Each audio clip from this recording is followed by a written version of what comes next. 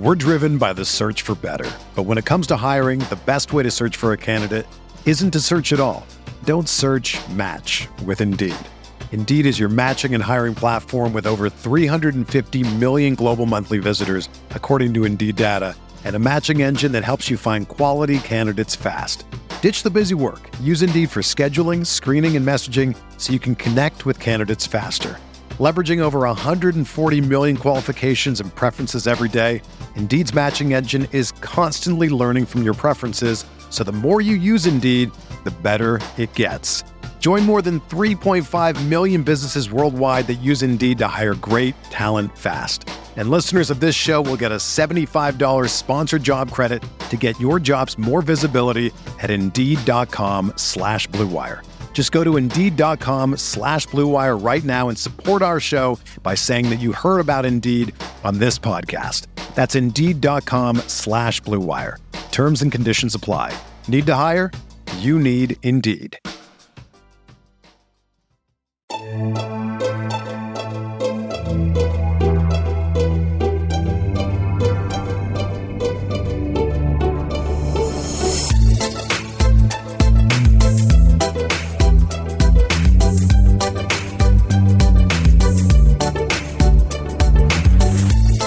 Hey there, Knicks fans. I don't have to ask how you're doing, because if there's a single one of you out there who aren't enjoying the hell out of this shit, something's wrong.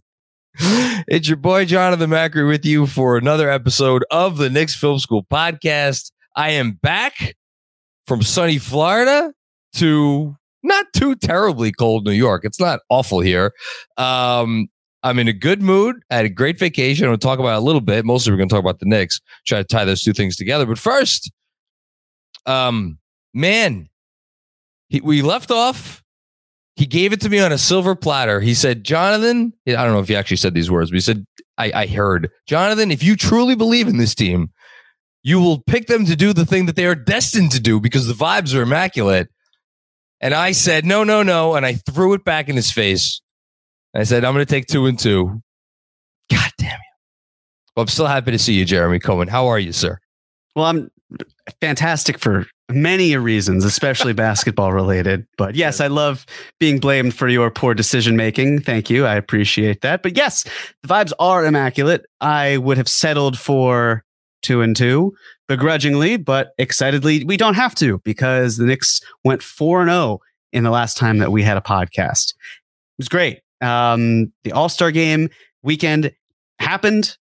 Quentin Grimes looked very nice. I forgot about Jericho Sims participated, and then he got to go on a vacation. Julius Randle was amongst the other stars, and he did again, I barely watched some of the, I think I watched the third quarter and the fourth quarter, and the only exciting part was really Jaylen Brown versus Jason Tatum, and then nothing else. So it was nice to see basketball that actually counts and where the players actually care. And in a week that, they could have lost the Wizards game down by double digits, they didn't. Yep. They could have found themselves, with on the second night of a back-to-back against a well-rested Pelicans team, even without Zion Williamson, could have lost it. They didn't. They were winning wire to wire, double-digit leads in every single quarter. Factor in a Brooklyn win, a Hawks win. Yeah, Hawks win over Brooklyn, yes. Well, no, I meant if what already happened. These two games. Yeah, sorry. I know, it was a while too where I had to refresh myself too. Yeah, beating the Nets and then beating the Hawks. Yes. And then these past 2 games. It's just been a really fun time to be a Knicks fan. And so, yeah, the vibes are immaculate. I want to get to the vibes in a second. Can you indulge me for just about 2 minutes while I tell you about the circumstances of my watching it? Well, not both Knicks games, because the New Orleans game I was pretty locked in on. We got home from dinner on Saturday night, our last night in sunny Florida, and I watched I probably shouldn't admit to the fact that I had the game playing on MSG Go app on my phone as I was driving home from getting ice cream. So I watched the first 5, or I was listening to it, and it was like side of my eye. I was like kind of like trying to, at stoplights, of course, not while driving. That would be terrible. Mm-hmm. So I got to watch the New Orleans game pretty much like normal. The Wizards game, I don't know if you know this or maybe some of our listeners know this, fell on my wife's birthday. So combination of the birthday of my lovely wife, who I started dating we're up to almost 10 years ago, or not our wedding anniversary, but we've been dating for about 10 years now. And on vacation, the going into the evening, I was like, whatever you want this evening to be, it's your birthday. We're in Florida. She knew there was a Knick game. I knew that she knew there was a Knick game. She knew that I knew that she knew there was a Knick game. But so nothing was said though about whether the Knicks game would be watched. So like, we got home from dinner early because we have small children and we eat early. That's what we do. And like, I set on my laptop to record the game, and it's there. It's on. The game is on. But I'm like, I'm being a good husband, being a good dad, playing a game with our daughter. And then it's like 7:30, 7:40. The Knicks are down, I think, by 19 by that point to the Wizards. And my wife's like, I'm kind of tired. I don't really want to watch a movie because I'm going to fall asleep. My daughter just wanted to go on her iPad at that point. So she's like, what do you want to do? I'm like, I don't know. What do you want to do?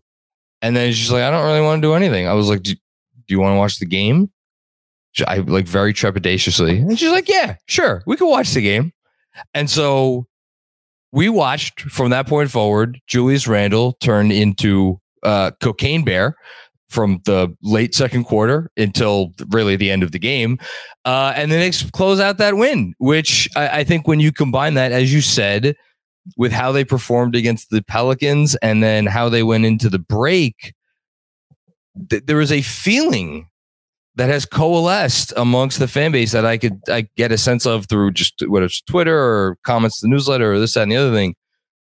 I'm not sure the vibes have been this immaculate since we've been doing this. Is that why? That's wild. Yes, I still think the 9-game winning streak. Do you really? Because it was so unexpected, right? Like, it's just the element of complete surprise for it to turn around that way. And I don't mean that to put a damper on what this is, right? This has still been a ton of fun. They're undefeated when Josh Hart plays. It's all important stuff. It's just there's something about that season that just felt almost magical, just based on the fact of, look, there's everything that's been going on with COVID. We haven't seen the Knicks team make the playoffs since the 2013-14 season, right? Yeah. Or the 2020, 2012-13. Yeah. 2012-13. So it was a nice change of pace. And this, it's almost like, well, it's great to get back to that point, but it feels real, right? Like, this to me feels much more tangible. And I think that's the part of it where, yeah, maybe this isn't quite as special. The reason that was special was it was almost a Linsanity type thing where they caught fire at the right time and you hoped it would keep going, but it didn't. It sputtered out. This, even if things, well, not even if things, but like, no, well, depending on how the rest of the way goes, yeah, I still feel confident that the infrastructure is in place where the Knicks can maintain this level of talent and then take the next step forward. And that's what's really exciting to me. And, I was thinking about the Pelicans game. And yesterday I watched the Pelicans game at a bar with some friends. And then it's funny you mentioned Cocaine Bear because we saw Cocaine Bear afterwards. How was it? And it's great. It's I recommend not going in sober if you can avoid it. If you do go in sober, I'm sure you'll have a great time. There's no barrier for entry. It is fun, but it's amazing to think that the two things I'll think about, I guess the three things I'll think about with Ray Liotta are, two things: cocaine and the fact that the last movie he has ever done features cocaine, like with Goodfellas. So what an arc. R.I.P. Perfect arc.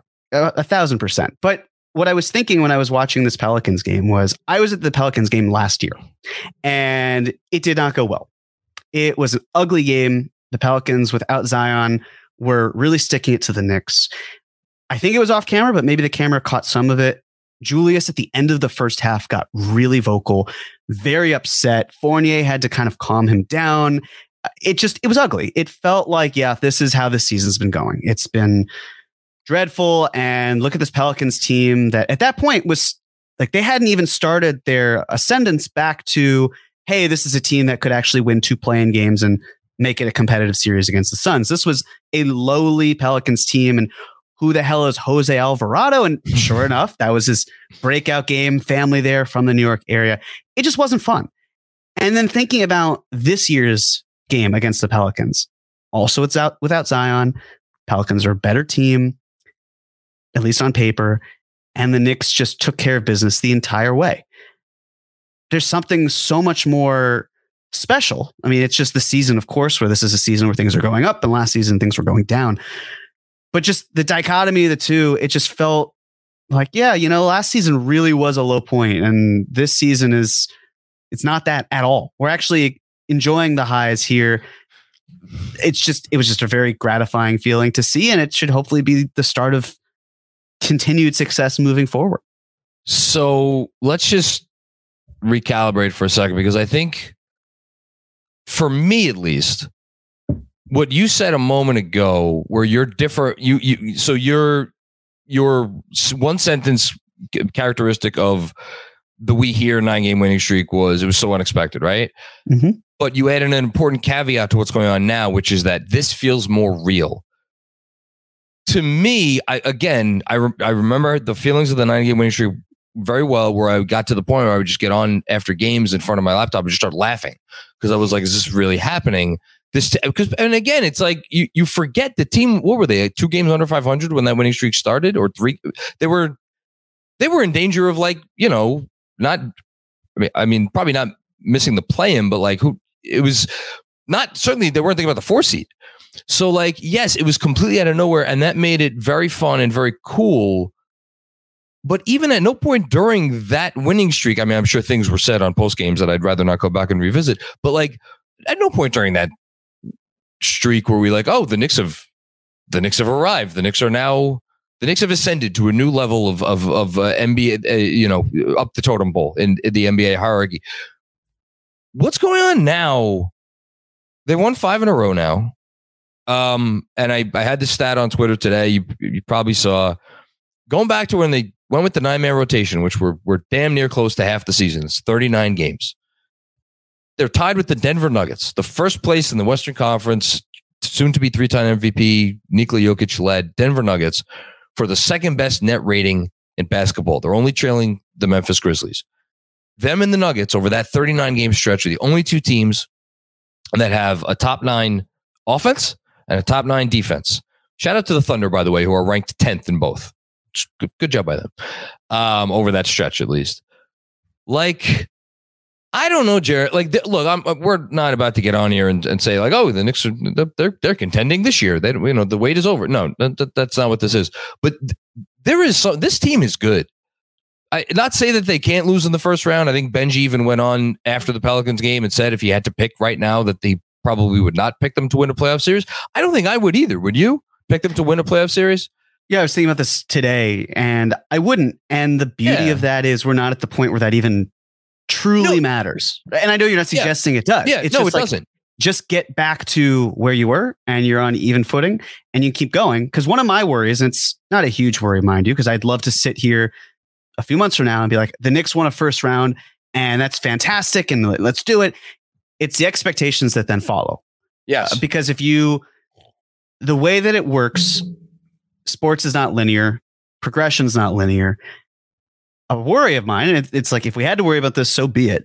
But it's that the Knicks would make it past the first round. And then that's the bar, right? Okay, the Knicks made it past the first round. Now they have to get past the first round again. Otherwise, it's a huge step back. And again, we can talk about this when the time comes. There's plenty of, they have to make the playoffs first. I was about to say above the play-in. We're getting way ahead of ourselves. Long way to go. But it's the sort of thing where, to me, it's just, you're proving, the whole goal was to prove competence. And the Knicks have been proving that they've been competent for the entire season. But they've also been proving that they are a legitimately good team. And we're now at the point where we can figure out how many quality wins they've had on more than one hand, right? Isn't that a level above, though? Like, it is, but it's in between, like, hey, this team did something and demonstrated it in the playoffs. And yes. It's the perfect cover to me. You either exceed expectations, which is like a young team doing well, or the Knicks make it to the playoffs and they don't get to cause a lot of noise, and we can still rest on our laurels and say, well, it's a young team. We're figuring it out. To me, it's the win-win. It is playing with house money. It always kind of has been. And we could even look back on last season, like, yeah, it was miserable. It sucked, but they grew, they improved. They turned the 11th overall pick into 3 future firsts that we can then see them try to parlay not so much into a star, but into really good talent that helps support the infrastructure. So when the time comes for a star, you're in a good spot. You could do it for whatever. It could be trading up. It could be a multitude of things. But it's that sort of thing where maybe a step back wasn't the worst thing. Maybe it's actually, 1 step back, 2 steps forward type situation. Hold the thought on that, because we have a question coming up on specifically that notion of whether things would be viewed differently if they didn't maybe take that step back. One more thought on this is just because I don't want to get too much into the details, because we'll talk about certain things when we give out our game ball. But like, if you look at what, again, they're not a contender, but if you look at what gets teams into that conversation of like that next group outside of contender status, you still need the same basic components. And with how Julius Randle is playing right now, with how Jalen Brunson has played really the entire season, with how their component parts not only are playing individually, but how they are functioning together as a group, and the roles that they are serving, and how those roles seem to translate to success, not in specific situations, but against pretty much all NBA teams. Like what they have to bring to the table, what Immanuel Quickley brings to the table, what Josh Hart brings to the table, what Quentin Grimes brings to the table, and I'm going to say his name, what RJ Barrett brings to the table, if he continues to play like he's done these 2 games after the All-Star break, when you put those guys, I didn't even mention Mitch, around their top 2, well, that's I'm as excited as I've been about the prospects of what this team could do at any point since 2012-13, which again, that for me supersedes the We Here season. And for that reason, for me personally, this goes beyond even the 9 straight. That's for me, but I understand your point of view. And I think, we're quibbling here, but yeah, it's just, things are really good. I don't know how many other ways we could say it. We'll get into the details throughout the episode. We should probably say, so who are we laughing at? Andrew has here, week in review, the opponents, LOL Nets, LOL ATL, LOL KP, and then AOL NOLA, LOL NOLA.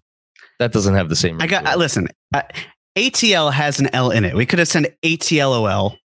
We could have done. I like that. We could have done instead of NOLA, we could have done LOLA, right? Lola, LOL, like something. Poor job, Andrew. Why do we keep it wrapped? I have no idea. Oh man, no, it's I enjoyed laughing at the Nets and the Hawks before the break. I'll just say that. That was fun. And I noticed as an aside, the Wizards lost to the Bulls tonight as we're recording this on Sunday evening. Guess who didn't play? Kristaps Porzingis. Interesting. Shocking. Yeah. For that guy to miss a game. Meanwhile, we have an Iron Man suiting up for us every night. That is just, we'll talk about him in a bit because I want to save those thoughts.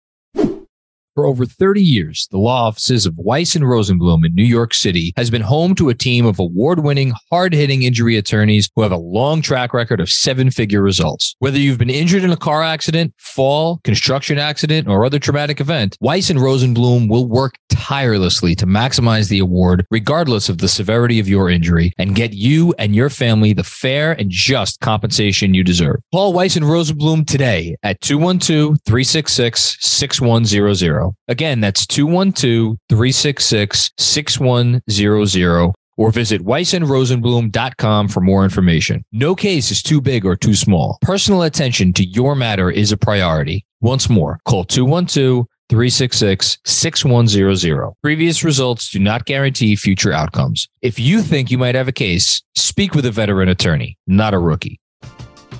We're driven by the search for better. But when it comes to hiring, the best way to search for a candidate isn't to search at all.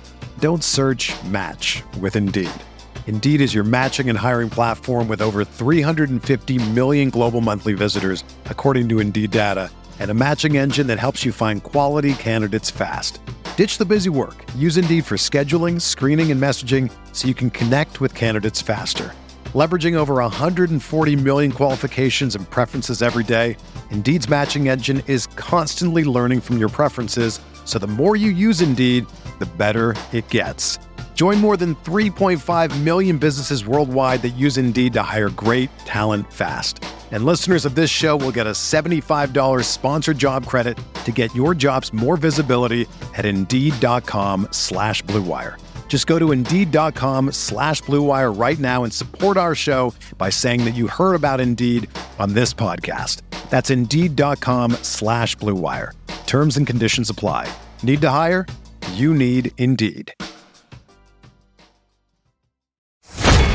Let's do a quick injury report presented by our friends at Weiss and Rosenblum. Don't forget, call Weiss and Rosenblum today if you think you have a case, 212-366-6100. You could also visit them at weissandrosenblum.com for more information. No case is too big or too small, and personal attention to your matter is their number one priority. Consultations are free, which is why I always start off by saying, if you think you might have a case, just give them a call. They'll tell you anything you need to know. Free of charge. They won't ask for anything. They'll just give you the lay of the land. If you do have a case, they don't get paid unless you do. One more time, 212-366-6100. Previous results don't guarantee future outcomes. Speak with a veteran attorney. Don't speak with a rookie. The Knicks are a team of veterans, young veterans. How great is that, right? Mm-hmm. To have a team of young. Immanuel Quickley is the youngest veteran in the league. I don't care how old he is. He is the youngest veteran player in the league.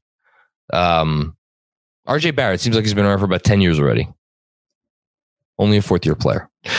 We don't have an injury report because everybody's healthy, which is great. First time in a while. Nice. Yeah, first time in a while. Hopefully it stays that way. Look, there's 20 games left. Someone's probably going to get banged up at some point. Maybe they'll even selectively rest guys at the very end of the season. Wouldn't that be nice? If they were in such a position to do that, but we won't count our chickens before we hatch. Okay. So this is what you were getting to before. So we have an essay question. Andrew, do you want to pop in here for a half a second? Sure. What's up? Well, we've never assigned, like this is actually what we in the teaching biz call an on-demand essay. Ooh, an on-demand essay. An on-demand essay where you are given a topic at the top of class. Some teachers will give students a heads up maybe the day or two before. Some won't. And you would just be expected to write on that topic for 45 minutes or however long your class period lasts. So this is our first on-demand essay in live podcast form. Do you want to give the assignment? I guess so. The spirit of this is less about an essay. It was a fun name for this segment that we've never really named. The discussion before we get to the segments at the end, I wanted to give it the name. I saw essay, and I that's where my mind went. The spirit of this is more discussion board, but that's college. And as much as I fancy what we do here as in higher education, I don't know if this is more than high school or college. So in that spirit, though, kindergarten for that matter, we will call it essay question for this week. So I go to Twitter and ask a question from Johnny Caps, who added me on Twitter and asked all of us, how different would perception of the Knicks front office, the players, Tibbs, and all of the collective Knicks organization be if years 1 and 2 under Tibbs were switched? If year 1 was expected rebuild year 2 was the we here season, and then year 3 was our current year. My first inclination for this answer is to say, yeah, the obvious is true. I think the perception would change, but also at the same time, like, there was a lot of worrying and hand-wringing, some hand-wringing going on when they hired Tibbs to begin with. If Tibbs coached his first year with the team and last year unfolded, like it unfolded as last year unfolded, and there was the stuff that went on with Kemba, and there was like Jeff Van Gundy calling on national TV like this is the definition of insanity to continue to go to the starting lineup. It's your boy, man. And he's saying that out loud. Like we're talking about the vibes being immaculate. The vibes would have been pretty cruddy. We'd be getting some good, and also Julius Randle would be like awful for the second year because he wasn't very good his first year here, and then last year he was like again not very good.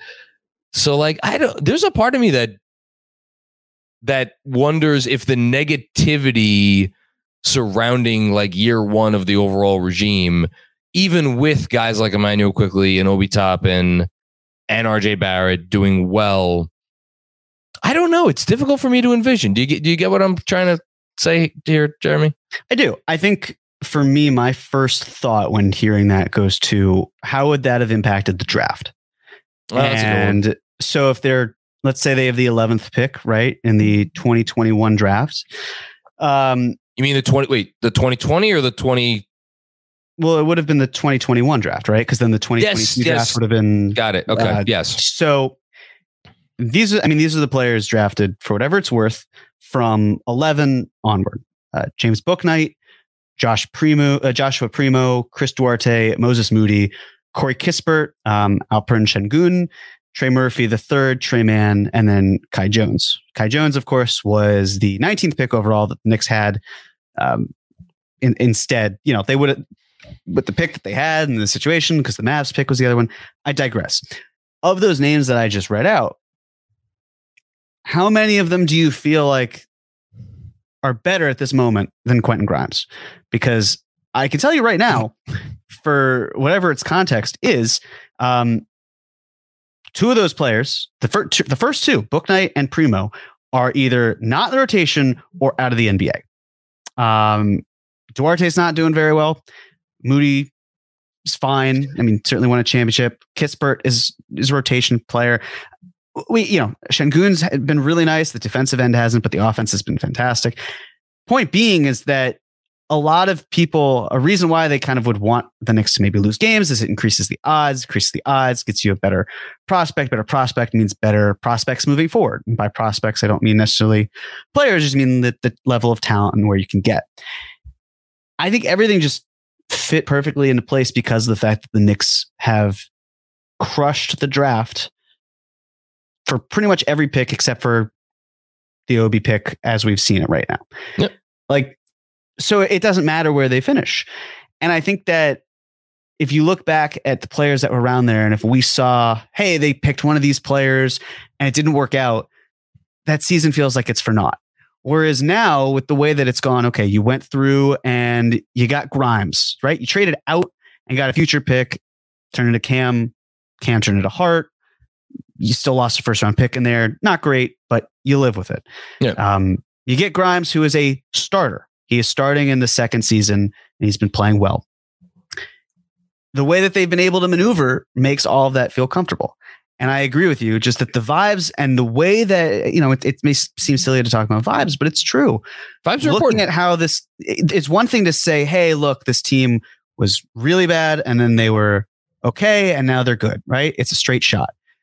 But I think it almost makes us appreciate the pitfalls that come from it. Last season actually made this season feel more, not impressive, right? But like we saw what it was. Yeah. I guess satisfying is the way to put it. It was nice to see them go back to their roots from the season before where, it went up, down. You'd like it just to be linear, but what are we talking about? We're probably talking about like how you getting rid of Kemba. You got Fournier. Like I know it's all jumbled up in there, but no, but there wasn't any of that diciness after year one. Like that, right. we were playing with house money, right? We were like, oh, great, there's a Kemba buyout. Fine, welcome aboard. Evan Fournier, $72 million. Yeah, we got the money. Let's, it was all gumdrops and candy canes here. Yeah, so I'm happy with how it's played out, and happier because the Knicks turned again the 11th pick into something that can help them in the future. Maybe they could have done that the year earlier, right? It changes a lot, but I think it's fine the way it is. They got a mulligan, and they've said, you know what, we're going to take that mulligan and we're going to do a nice job with it. And we as fans are so conditioned with getting regimes up and out of here 2, 3, maybe 4 years that, it felt like last season was a disappointment. So why are these people sticking around? Yeah. And we wouldn't have had that. It would have been, I think as a fan, it would have been easier in the heat of the moment. Like last year, we don't have those moments of like, should Tibbs be here? Should we even have the conversation about him being here? It's very much like low expectations season 1, building on something season 2, everything's good season 3. So I think as someone who talks about the Knicks in this sense, and maybe you agree, it would have saved us a lot of headaches. It would have saved us a lot of stress. But with all that comes the success of what we're seeing now, which makes all of that feel validated in some way that, yeah, it was bad, but look how good it is. And we get to enjoy the good because of what we went through and that sort of thing. So I'm at peace with the way it was, and hopefully fans out there are too. That's really well said. I'm at peace too. And I quite frankly think that while there was definitely, from my vantage point, as again, someone who has to deal with the wide spectrum of emotions after both wins and losses.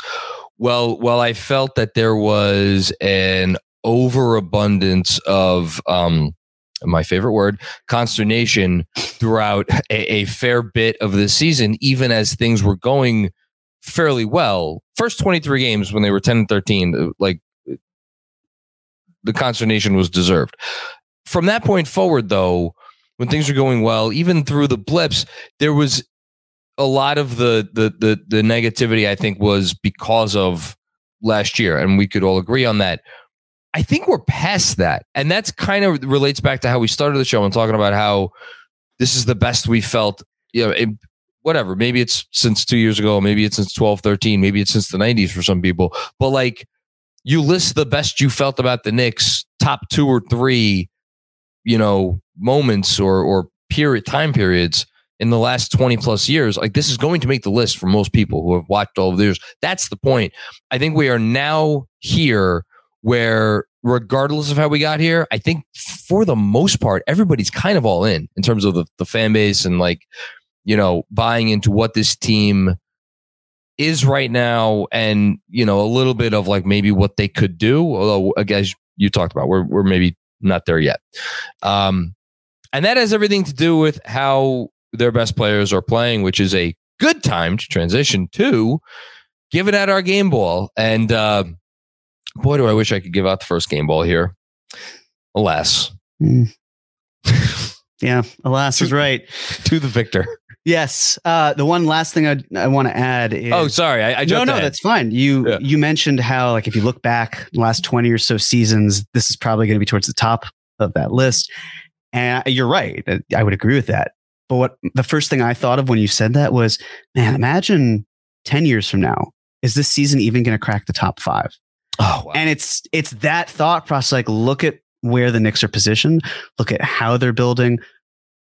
It's hard for me to have that level of consternation, as you're saying.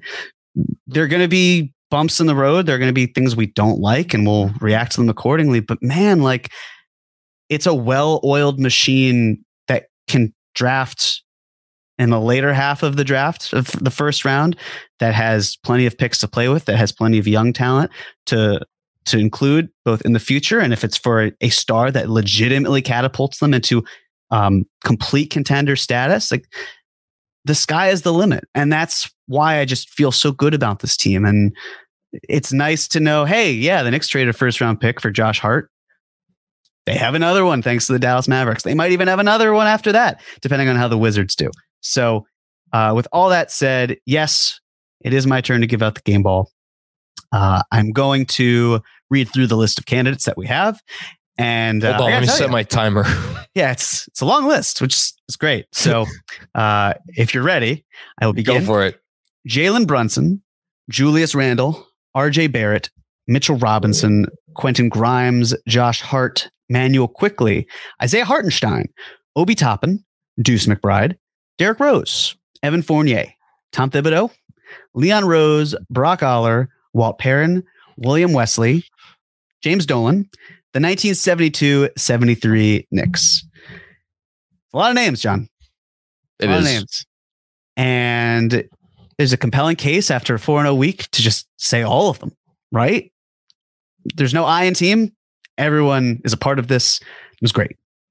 I am going to go with Julius Randle. Damn it. Well, yeah, I mean, obviously, I was going to go with Randle. The All-Star who has usually been sluggish out the gate from an All-Star weekend. Emphatic game against the Wizards. Really turned it on. Thank you to Kyle Kuzma for, I guess, propelling that. I don't know why you would say to a 6'9" power forward that he's too small, but whatever. Good for you. Take that L. And that was a great three that you hit. Oh, sorry, you stepped out of bounds. Never mind. I digress. So it was really nice to see Julius just assert himself. And I think that what's really going to matter with Julius is the playoffs, because a lot of fans are going to look at this and say, yeah, the regular season, it's nice, it's great, but that's not what really counts. And the way I see it is it does count, right? Because you still need someone to be in that role. Because to me, Julius Randle, he's not a number one. I've been very clear about that. I know others would certainly agree with that. You could even make an argument that maybe he's not a number two, but I'll tell you, if they're seesawing on nights with Jalen Brunson and Julius Randle being the number two and number three, you're in an okay spot.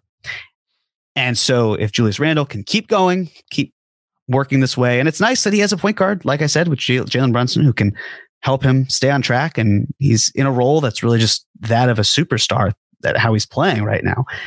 If he can carry that into the playoffs, it silences a lot of concerns. And as a fan and as someone who sees a lot of content online, it'd be really nice to not have to have lingering questions of, can Julius Randle do this in the playoffs? Can he do that in the playoffs? Just have him be a steady force, get to the playoffs, do that. We're doing great. But that's then. This is now. And right now, these past 4 games and the week in between at the All-Star game, Julius Randle is absolutely getting the game ball. DJ Zulo, I think, had the tweet. Andrew, correct me if I'm wrong. Yesterday, one of the days, with picture Julius Randle and saying top 15 player in the NBA right now. That's inarguable.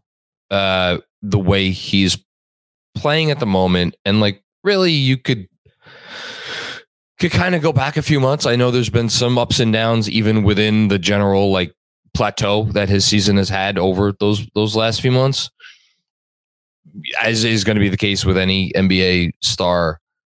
But like, I know we don't have to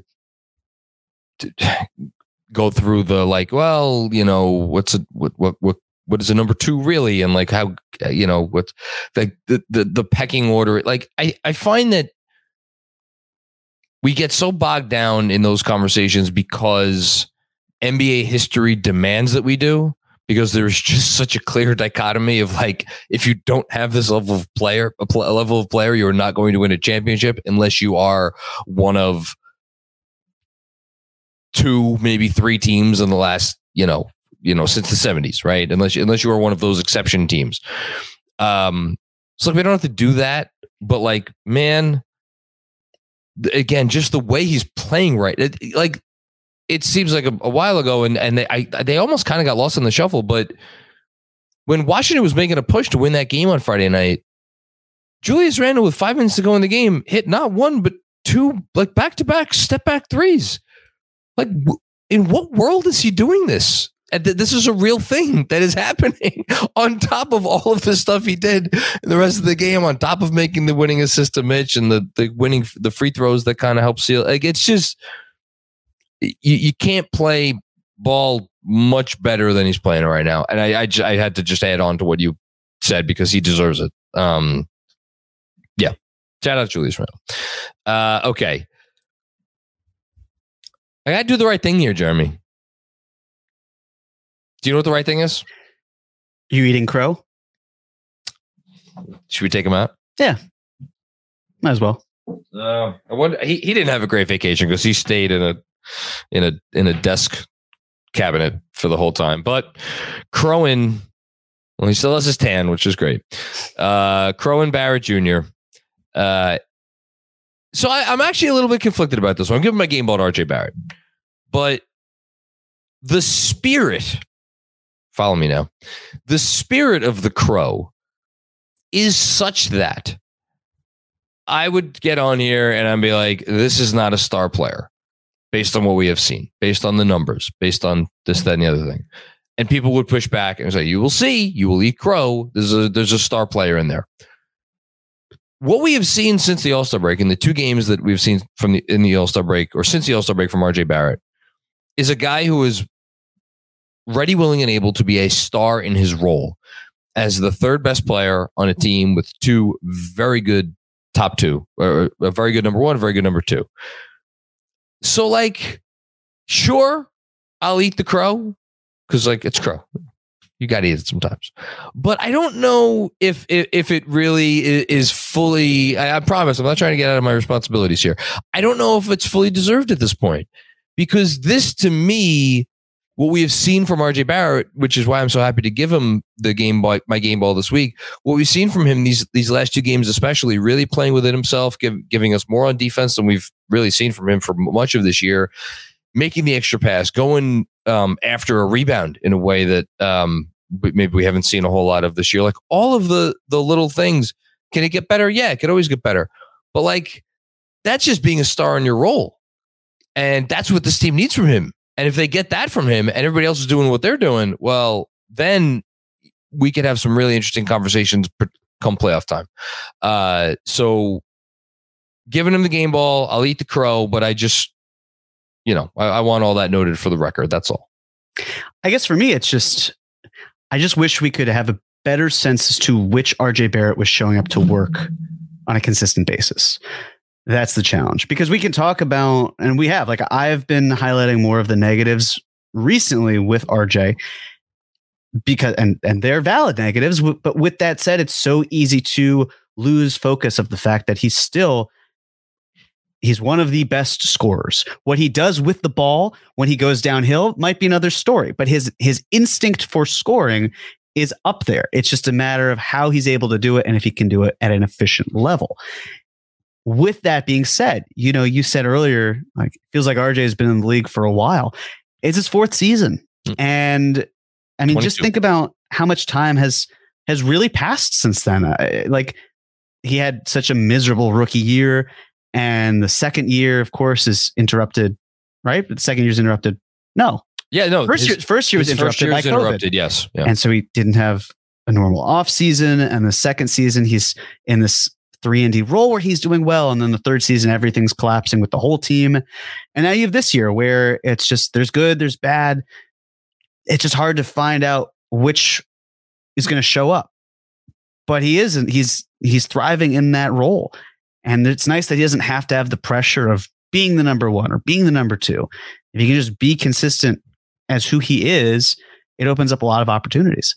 So I certainly hope that we can see more of what we saw this past weekend, even when he didn't have it going, right? Maybe he was not efficient against the Wizards. He wasn't closing the game. The Knicks are blessed to be in a position where they don't even need to have him close games because they've got a next man up philosophy with players who are capable of being that next man up. And then you saw what he did against the Pelicans, and second night of a back-to-back, shook it off. He was a nice constant force. So yeah, it's funny how we can still just talk about him as if there's just so much room to grow, and there is, but we also can lose sight of what he does provide as a 3rd option. And a lot of other teams don't have someone like that. But I'm trying to think before I say this. Maybe I should look this up, but I'm going to say it. Like, haven't we had guys make all NBA teams being maybe not the 3rd banana? Because I don't know how many teams have had 3 guys on an all NBA team in the same year, like maybe 1 or 2 examples. But I guess more it's like the spirit of a guy playing this way, like a Drew Holiday. To me, this is Drew Holiday's role on the Bucks, right? Like, Giannis is Giannis. Chris Middleton is going to be your lead pick and roll ball handler in playoff games, well, then by like de facto, like Drew Holiday's your number 3, right? The Warriors team is, again, not an ideal example because they're some of the greatest teams of all time. But like, even if you want to go with like Steph as your number 1 and like Draymond as not your number 2, but like your defensive engine and essentially the point guard on those teams, like who's your number 3? Well, Klay Thompson's your number 3. Klay Thompson, I thought, had an argument for being a top 75 player of all time. Like, we have seen guys in this role excel to the degree where they can really carve out, careers that are notable, like NBA history level notable. So I don't think that RJ needs to, if he's going to continue doing this, like you spurred this thought process because you were like, he can continue to grow. He can continue to grow doing like in this sort of role. Like, I don't think that that's crazy. And continue to get better and continue to gain accolades and the whole thing. And then guess what? When someone goes down or when, maybe the team makes a trade or whatever, and he needs to step in and do more, we've seen him do that too.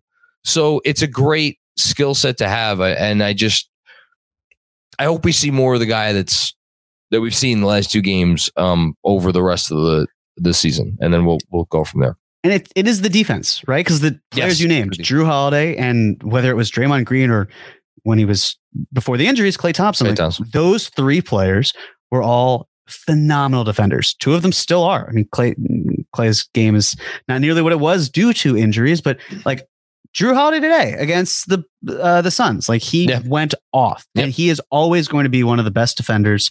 It's why the Bucks made that all-in move to get him, and that's the missing piece. The scoring, RJ is a better scorer than all 3 of those players. But defensively, he's so far behind that you just want him to catch up a little bit. And then they have to rein it in. He's 22 years old. Yep. We've seen him at an even younger age process defense at a higher level. Why is it not in this case? How can he get better? How can he be more consistent on that end? And that is going to be the main thing. And if he can't bring it, again, that's why the Knicks have other players who are able to step in and say, yeah, Josh Hart, I can come off the bench and be infectious. Emmanuel Quickley, I could do the same exact thing. We can shift Quentin Grimes up if we have to. We can have him be in the 2-guard role. We can do whatever. It's on RJ at least to just meet the same level that a lot of his teammates have with the defensive acumen. He can get there. It's just, I'd like to see it more consistently. As would I, and last 2 games are a good sign. Another day is here and you're ready for it. What to wear? Check. Breakfast, lunch, and dinner? Check. Planning for what's next and how to save for it? That's where Bank of America can help. For your financial to-dos, Bank of America has experts ready to help get you closer to your goals. Get started at one of our local financial centers or 24/7 in our mobile banking app. Find a location near you at bankofamerica.com/talktous. What would you like the power to do? Mobile banking requires downloading the app and is only available for select devices. Message and data rates may apply. Bank of America NA, member FDIC. What's up, Knicks fans? Quick break to tell you about HelloFresh. With HelloFresh, you get farm-fresh, pre-portioned ingredients and seasonal recipes delivered right to your doorstep. Skip trips to the grocery store and count on HelloFresh to make home cooking easy, fun, and affordable. That's why it's America's #1 meal kit. You've got New Year's goals, and HelloFresh is here to help you achieve them. Take control of your time and budget with delicious recipes delivered right to your door. Looking for an easy way to eat well and save money this year? Cut back on expensive takeout and delivery and get started with HelloFresh. You'll love how easy, fun, and affordable it is to whip up a restaurant-quality meal right in your own kitchen. With fast and fresh recipes, HelloFresh's latest line of meals featuring robust flavors and filling portions are ready in less than 15 minutes. Enjoy taste and quality done quick with recipes like falafel power bowls, seared steak and potatoes with béarnaise sauce, or Southwest pork and bean burritos. If you know anything about me, you know that I'm not the greatest when it comes to cooking. Thankfully, I found a life partner that loves her time in the kitchen and loves putting together these elaborate meals. Unfortunately, with her schedule working at a school all day and my schedule covering sports all night, we rarely have time to go to the grocery store together. Well, HelloFresh has made it possible for us to do all all the grocery shopping for the week right from the comfort of our living room. In fact, just last night when I was editing the latest KFS pod, she was putting together 2 plates of Presto Pesto Panko chicken with roasted potatoes and green beans. We were able to do dinner and a movie without even leaving the comfort of our own home. And this is just one of several delicious HelloFresh meal options, with cook and prep time taking less than an hour. When you've got busy, conflicting schedules like ours, you don't have to go out for dinner and a movie. Instead, it comes right to you. Don't hesitate. Head to HelloFresh.com/FilmSchool65 and use code FilmSchool65 for 65% off plus free shipping. Again, that's HelloFresh.com/FilmSchool65 and code FilmSchool65 for 65% off plus free shipping. HelloFresh, America's #1 meal kit. Detention. Here's what Andrew Claudio has written down for detention. Nobody. Detention is closed. Give out 2 more game balls. I guess I get to go first for this one. I'm going to give out a game ball, a shared game ball, to 3 people, and that is Sean with a W, Mensa, and Benji. They filled in more than admirably for me in the postgame, for the postgame duties after both the Wizards game and the New Orleans Pelicans game. I thought all 3 of them knocked it out of the park. I was very much enjoying the general giddiness of the post game on Friday from Sean and Mensa. Those guys make a great team, and I thought they provided some fantastic analysis as well. And then Benji on Saturday, I'm not sure which was my favorite part of it. The setting it up with the comparison to the 73 team. And how it was fitting that the Knicks did what they did on that night and for anybody who may have missed the 2 statistical quirks, 73 points in the first half against the Pelicans on the 73 team. And then, all right, what was it? RJ Brunson and Randall combined for 73 points too. So pretty cool also. I'm not sure if it was my favorite, or him just going to town on the Blazers and specifically Dame and Jeremy Grant. $42 million. You got your masseuse on the plane. I hear you, Benji. I hear you loud and clear, brother. And I love you. I love you for it. Play the game. That's it. Play the game. So that's my other game ball. Totally fair. Those guys did a phenomenal job. I'm with you. Glad to have them on the team. I guess if I'm throwing my hat in the ring for another person for the game ball, I'm going to give it to the 1972-1973 squad. Love it. As someone who was not a witness to that. I know, John, you were also not a witness to that championship. No. Yeah, closer, but not, close. Just still a nice 10-year gap there for you. Not for me, but it's the sort of thing where it was very nice to see all of these legends come together, and there just aren't a ton of opportunities for that to happen. It's nice for us to be able to cheer them on. I don't come from Knicks fans. My parents don't care about basketball. So a lot of this has been self-education for me. But I can imagine that this team was a phenomenal bond for parents and their children, or grandparents and their grandchildren, or just loved ones and family friends, people that share Knicks basketball as a passion. And to be able to see these people in the flesh and celebrate them for, a super team. What was the trivia question? That 6 of the players from that team are in the Hall of Fame just based on their playing abilities. I want to come back to that in a second. Keep going. With Phil Jackson being the 7th for his coaching abilities.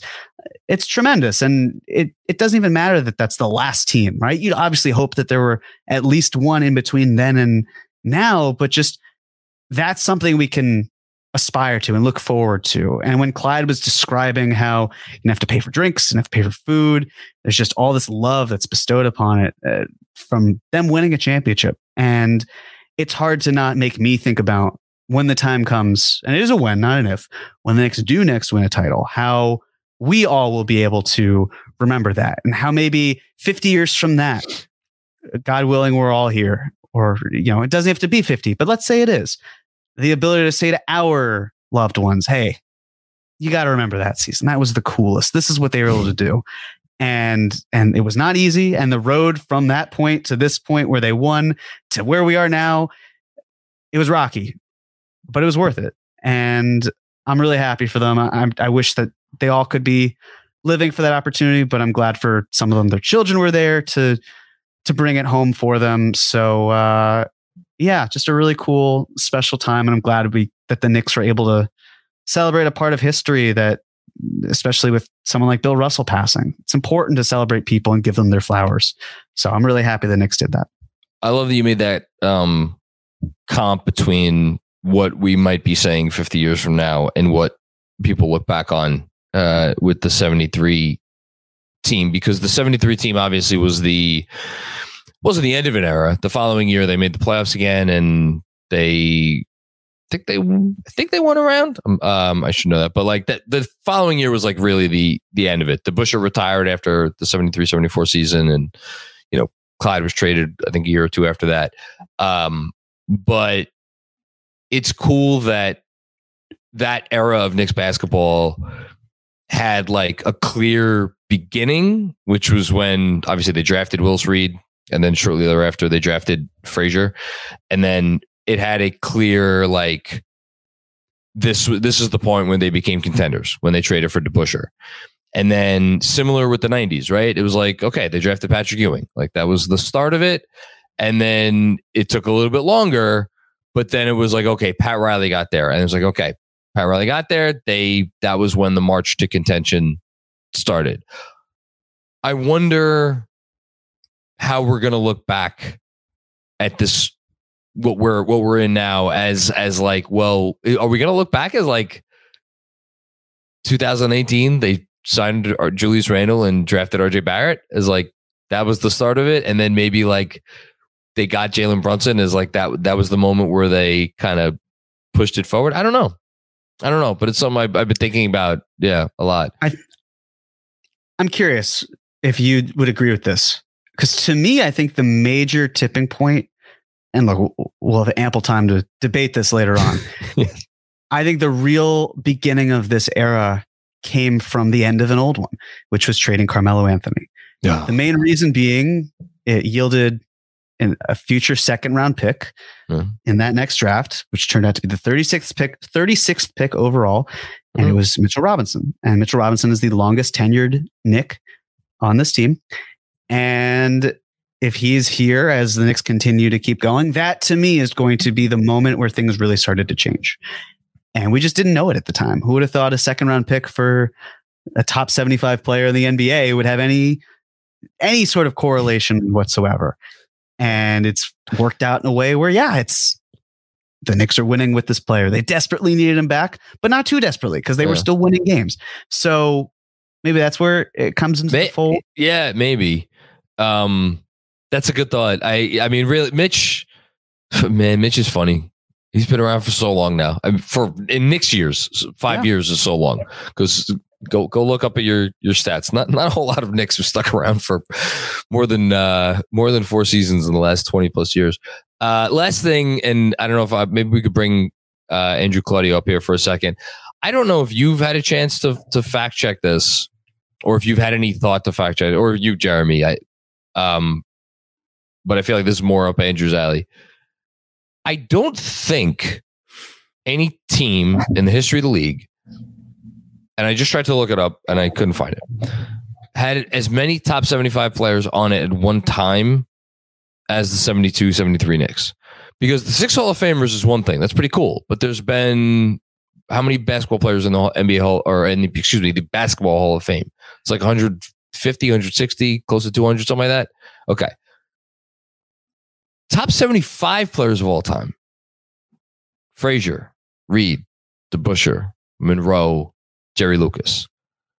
5 out of the 75 were on that one team. I know Lucas was past his prime. I know, was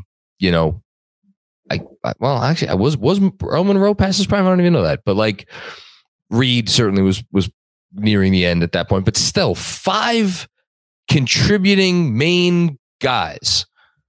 That I think that's a record. I don't think anyone. Can't imagine anyone surpassed that. If anything, maybe one of the Celtics teams, because they had Walton and they had the big 3, but I don't think they had. Who was their 5th? I don't know if maybe I'm missing someone that was on one of those teams. Maybe one of the old Celtics teams Way back when? One that comes close but does not get it done is the 2003-2004 Lakers team. Because that had Shaq, Kobe, Malone, and Gary Payton. Or for that matter, the 2020-21 Lakers with Anthony Davis, Carmelo Anthony, Russell Westbrook, and LeBron James. It's true. That's another 4. Yeah. I think if someone surpassed it, it has to be one of those old Celtics teams. That's going to be my guess. And I'm going to go out on a limb and say nobody surpassed it. Maybe somebody equaled it. Maybe one of those old Celtics teams equaled it, but I don't think anybody surpassed it. You might be disappointed to find this, but Basketball Reference and StatHead do not have this sorted out. Most top 75 guys on. So this requires much more research than the amount of time I currently have. If some enterprising fascinating thing, though, I will say that. If some enterprising listener wants to go see if any team in NBA history ever had more than 5 players who ended up making the top 75 of all time list, feel free, and you could add us on Twitter and we'll give you your proper flowers. Sam Jones, the top 75? Yes. All right. So that's 1. It's Russell, Kuzi, Havlicek. Yep. Only they 4. all made it. Only 4 on those Celtics teams.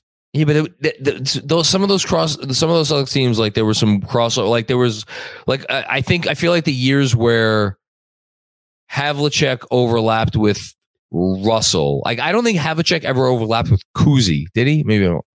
I'm in 60. Well, Kuzi's last year was a 67 final. When did Havlicek start? Havlicek's there too. Okay, so then maybe one of those years. That's. Is Don Nelson a top 70? No, I pray to God no. Him in that shooting form, please no. Top 15 coach of all time, certainly. Not according to the voting. When did Kuzi retire? Hold on a second. Well, Kuzi was a player coach briefly with the Kansas City Royals. When he pissed off Oscar Robertson, something fierce. But yeah. Is Sam Jones a top? Yes. Yes, Sam Jones is top 75. Okay. There's no crossover between Kuzi and Havlicek, by the way. I'm in 64 right now. I still don't see Kuzi. Yeah, Kuzi left the Celtics. I'm looking at it now. It's 63. Okay, great. And his last year, Havlicek's there. So, okay, here it is. Kuzi, Havlicek, Sam Jones, Russell. And that might be it. 5. Actually. That's 4. Kuzi, Havlicek, Sam Jones, Russell. Bill Russell. That's anybody else? No, that's it. Those 4. Okay. Yeah. So there you go. There's no. All right. Well, yeah. This would be if we actually nail this would be pretty cool. Okay. Predictions? Do we have to? Man. Yeah. Fuck. Congratulations again. I'm happy. I'm legitimately happy. Especially again, it's just that it's annoying. I had a chance to take it. You gave it to me, and I spat at it. It makes you any better. I squandered some chances earlier, so you did squander, and I still don't have my 1-1 prediction from the beginning of the year. But I digress. Doesn't matter. I'm over it. You keep bringing it up till the day we die. Well, only if I don't win this year. There you go. Yeah. Okay. Got 4 games. Monday, Wednesday, Friday, Sunday. 2 at home, 2 on the road. Talk about just looking at the symbols. I mean, if this isn't a rivalry week, I don't know what is. Celtics at home, Nets at home on Wednesday, Heat on the road going into the bowels of South Beach on Friday, and then Sunday night on ESPN going into Boston. So 2 games against the best team in the league, at least record-wise and net rating-wise for the year. And then a Nets game and a Heat game. Jeremy, I'm curious to see what you do here. I think I know what you're going to do, but I'm still curious. I've been thinking about this a lot, trying to determine which direction to go in. And at the end of the day, John, I'm drinking the Kool-Aid. I'm going 3-1. Oh, wow. You gave Robert Cross what he wanted. I did. It was not my intention originally. I was going to go 2-2. Robert didn't get into my head. It's more that I just looked at it and I thought, what do I want to root for? I want to root for 4-0. I would expect a loss. With that being said, I think the best part about it is I can root for these games, and I don't have to then consider the idea of if you pick 3-1 that I have to root for the Knicks to lose one of them and then lose the second one. All this stuff. Jaylen Brown is also not going to be playing in the game against the first game against the Celtics this week. He's out for personal reasons. We've seen them beat the Nets pretty handily. This is the first time they're in South Beach. I can't help but think about, at least this season, can't help but think about how they played a really nice game against the Heat earlier in the year. And last year was last year, but the way that the team came back to beat the Heat was enough for me to think, why not? Let's get nuts. So yeah, do I think that you probably win this week if you take 2-2? I do, but I'm okay with that because I would rather emotionally root for at least 3-1. So I'm going for 3-1, John. I'm going to go 2-2. Yes. Because if they go 4-0 and I lose, it's not even going to matter because I'll be floating above my laptop screen. Because if they went 4-0, that would mean that would be 9 in a row. Were you going to pick 3-1 if I'd picked 2-2? I hadn't even thought about it. I was going to go the other way. I was going to go in the other direction, whichever you want. Got it. But it was either 2-2 or 3-1. Or were you entertaining 1-3? If you had taken 2-2, I would have hemmed and hawed a bit, and I would have ultimately gone 3-1. There we go. If you had said 1-3, I would have thought, crap, I overplayed my hand here. But I would have thought about it because, again, like we just waxed poetic for the better part of an hour. The Celtics are the best team in the league. And they are not I don't want to say they're a tough matchup for the Knicks because they're actually not. I think the Knicks are match up pretty well with them, but at the same time, like then again, you could say this for anybody. I was about to say when the Celtics are on their game, like the Knicks can't do anything to stop them. Well, guess what? Neither can anybody else. But they, like you said, they don't have Jaylen Brown. So there's that. The Nets, I know they've lost 4 or 5. We should probably at some point on this episode say, as we are recording this, the New York Knicks are in a virtual tie for 5th with the Nets, kind of burying the lead because the Nets lost to the Hawks earlier tonight. So big game. I'm sure the Nets will come to play that game. Anything can happen. And then you're going into Miami. It's like it's a tough game going into Miami. But I don't have to worry about that. I'll take 2-2 and be happy with it. And if I lose, I'll be even happier. So there you go. Okay. Before we get out of here, a couple of quick announcements. Let's do the playback announcement first because we'll get that out of the way. So for all of our Knicks Film School patrons, playback this week is going to be on Wednesday versus the aforementioned Brooklyn Nets. So if you are not a Knicks Film School patron and you would like to watch games with us, join. You just go to Patreon, sign up to be a Knicks Film School Patreon. I believe it's the Carmelo Anthony, the Mellow tier or above. You get to hop on playback and see us talk about the game as it's happening. And you get analysis and insight and Andrew waxing poetic about a big, stupid dragon jumping off a ladder onto a box. Yes, and John hating the fun things that happen during the timeout breaks. You get to see me actively hate fun. Yes. It's great. Yes. It's wonderful. Sure, your vacation was lovely. You just sat there, right? You didn't do anything? You just sat there? Or did you go have fun? I relaxed. Yeah. So you just sat there. I was in the pool a lot of the time. Oh, that's fun. Look at you. So, speaking of which, sorry, real quick, shout out to Benji, not our Benji, a Benji that I met down there who is a big fan of Knicks Film School and happened to be staying where we were staying and introduced himself. Very nice guy. Did he not wax poetic about his acting credits? He mentioned his acting credits, which include Uncut Gems. Okay, so there you go. He was in a portion of the movie Uncut Gems. I met someone that's I don't know the specific title, but someone that is like one of his people.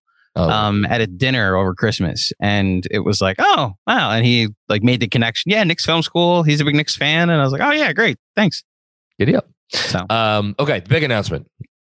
Who wants to do it? Jeremy. Am I doing it? Jeremy. Okay.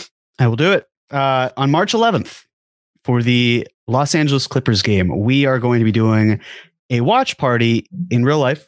Been toying with it for a while. You can still see the watch parties as a patron online, but there's no cost of admission to join us at Pen 6 for that game. It's something we're all really excited about. It's something we're really trying to do moving forward.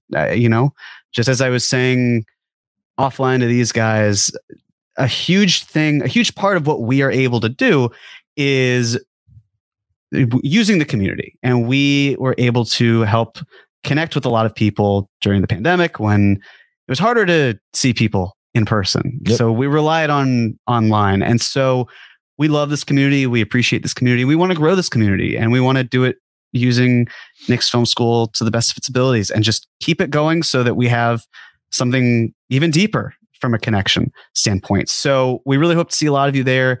If you're not able to make it, don't fret. We're looking to make more memories and have more in-person events too. But if you do have nothing better to do and you're watching the game anyway, come join us, because we're looking forward to having you, and we're going to have a lot of fun. Yeah, it's going to be a blast. Again, it's at Pen 6, which is right down the block from MSG. We'll be there a little early, 3:30 for a 4 o'clock tip-off. I'm sure we'll be there a little late. So if you're going to the game, you want to stop by beforehand, you want to stop by afterwards, feel free. I believe we'll be upstairs in the lounge, although I have a feeling we may pour over into the bar downstairs. We'll see. We'll see how many of y'all show up. But we look forward to seeing anybody who does. And on that note, I think that's it. Right? One minor correction. Yes. I have no idea if we're doing tomorrow for Boston or Wednesday for Brooklyn for the playback watch party. So I'm still waiting to hear from Benji what night works better for him. Oh, okay. I will also add, shout out to the casual crew. We may be watching on Friday when the New York Knicks take their talents down to South Beach. Oh, wow. And take on the Miami Heat. So there will probably be multiple watch parties on playback. And John, this is on-air producing. You and I owe the patrons an extra Patreon podcast this week. So there's multiple reasons to sign up for Patreon. The additional content being some of those reasons. And just like a personal plug, follow Knicks Film School on Instagram and then like our Facebook page. I've been upping the posting and updating of those two platforms. So they actually get seen by people. Just check out some of our stuff in those platforms as well. Instagram at Knicks Film School. It's the same thing as our Twitter. So Instagram, Facebook, and Twitter, obviously. So before we go, who are you guys more worried about from now until the end of the season? Nets, Heat, or Hawks? No. Wasn't actually one of the answers. Nets, Heat, or Hawks? Probably Atlanta because of the new coach bump. But other than that, I don't. In the words of Sean with the W, I don't worry about teams behind us. Oh, wow. Well, Yeah. the Nets are Tied, so it's soon to be behind us. okay. For me, it is also the Hawks, who have the starting lineup with the best net rating, right? Out there. Yeah. And It's them or just got Golden a new State, good but coach. to your point, they have a starting lineup that actually really plays well together. You know? Yeah. So I think it'll come together nicely for them. And I think they're the best of that three. Who are you gonna say? You afraid of the team that lost to Charlotte? My inclination is to make it 3 for 3 Hawks. Who are you 'Cause I afraid do- of? It's Hawks, I think. Right, but your inclination to not go 100% Who do you in is think? what? You're afraid of the team that lost to Charlotte for the second time the other night, or to the team that lost to Milwaukee without Giannis, or to the team that signed Kevin Love and fixed everything, right? The minus 0.5 points, not per 100 possessions, but they have a minus 0.5 scoring margin per game on the year. The Miami Heat do.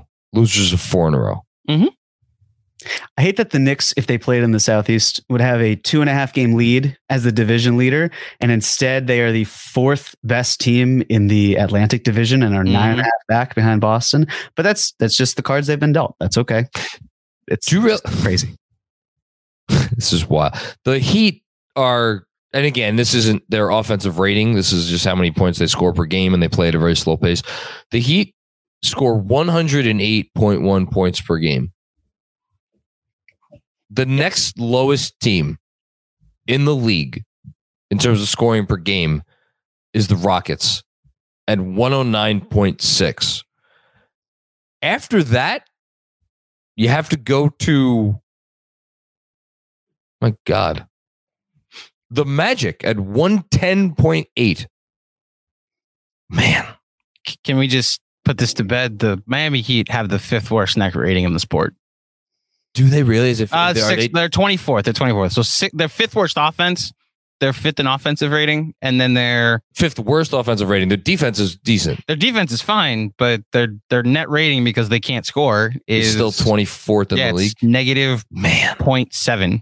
So it's 24th. The 6 teams behind them are Orlando, who started off 5-20 and have been playing better since. Indiana, who had that stretch without Halliburton, which may decide the direction that season goes. And then 4 teams intentionally trying to lose games. Lose games. Okay. That's it. That team you're afraid of? Because LeBron went there and won championships? Because they drafted Dwayne Wade and built an identity around it? Because Jimmy Butler went there because he couldn't stand Ben Simmons? That hashtag is so intimidating. Because of Pat Riley. That's what this is, Jeremy. Of course. It's always okay. It's Pat Riley. I'm not afraid hair, man. I'm not afraid of almost 80-year-old. The Armani suits, slicked back. The suits, the hair. I'm sure he wears a Rolex, right? Mm-hmm. I mean, come on. It's Pat Riley. He's got to figure it out, right? Yeah. No, he doesn't have to necessarily. Oh, God. Yeah. I hope these aren't famous last words. Okay, let's get out of here. GMAC. Toodles. Thank you, sir.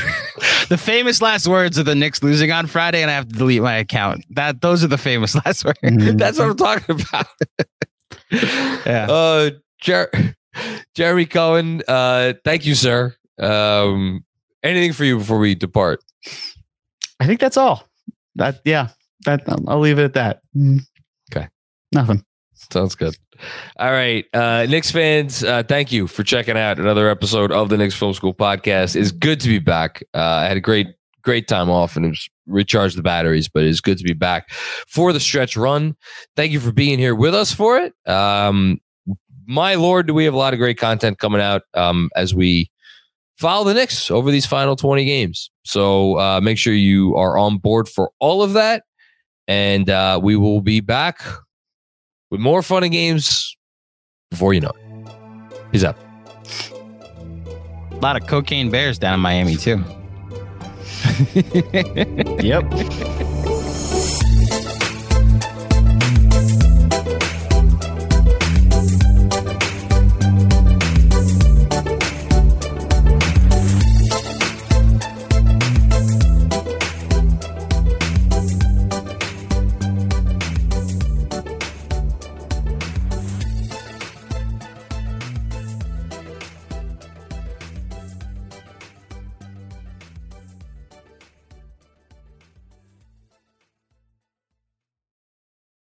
The headlines remind us daily, the world is a dangerous place. The elites in charge say everything's fine, stop noticing. But you know better. And your gut knows that time is short to prepare for a world that is 4 missed meals away from chaos. My Patriot Supply has helped over 3 million families become more self-reliant and is the company Americans trust to prepare. Go to MyPatriotSupply.com and secure their best-selling 3-month emergency food kits. Each contain delicious breakfasts, lunches, and dinners, averaging over 2,000 calories per day.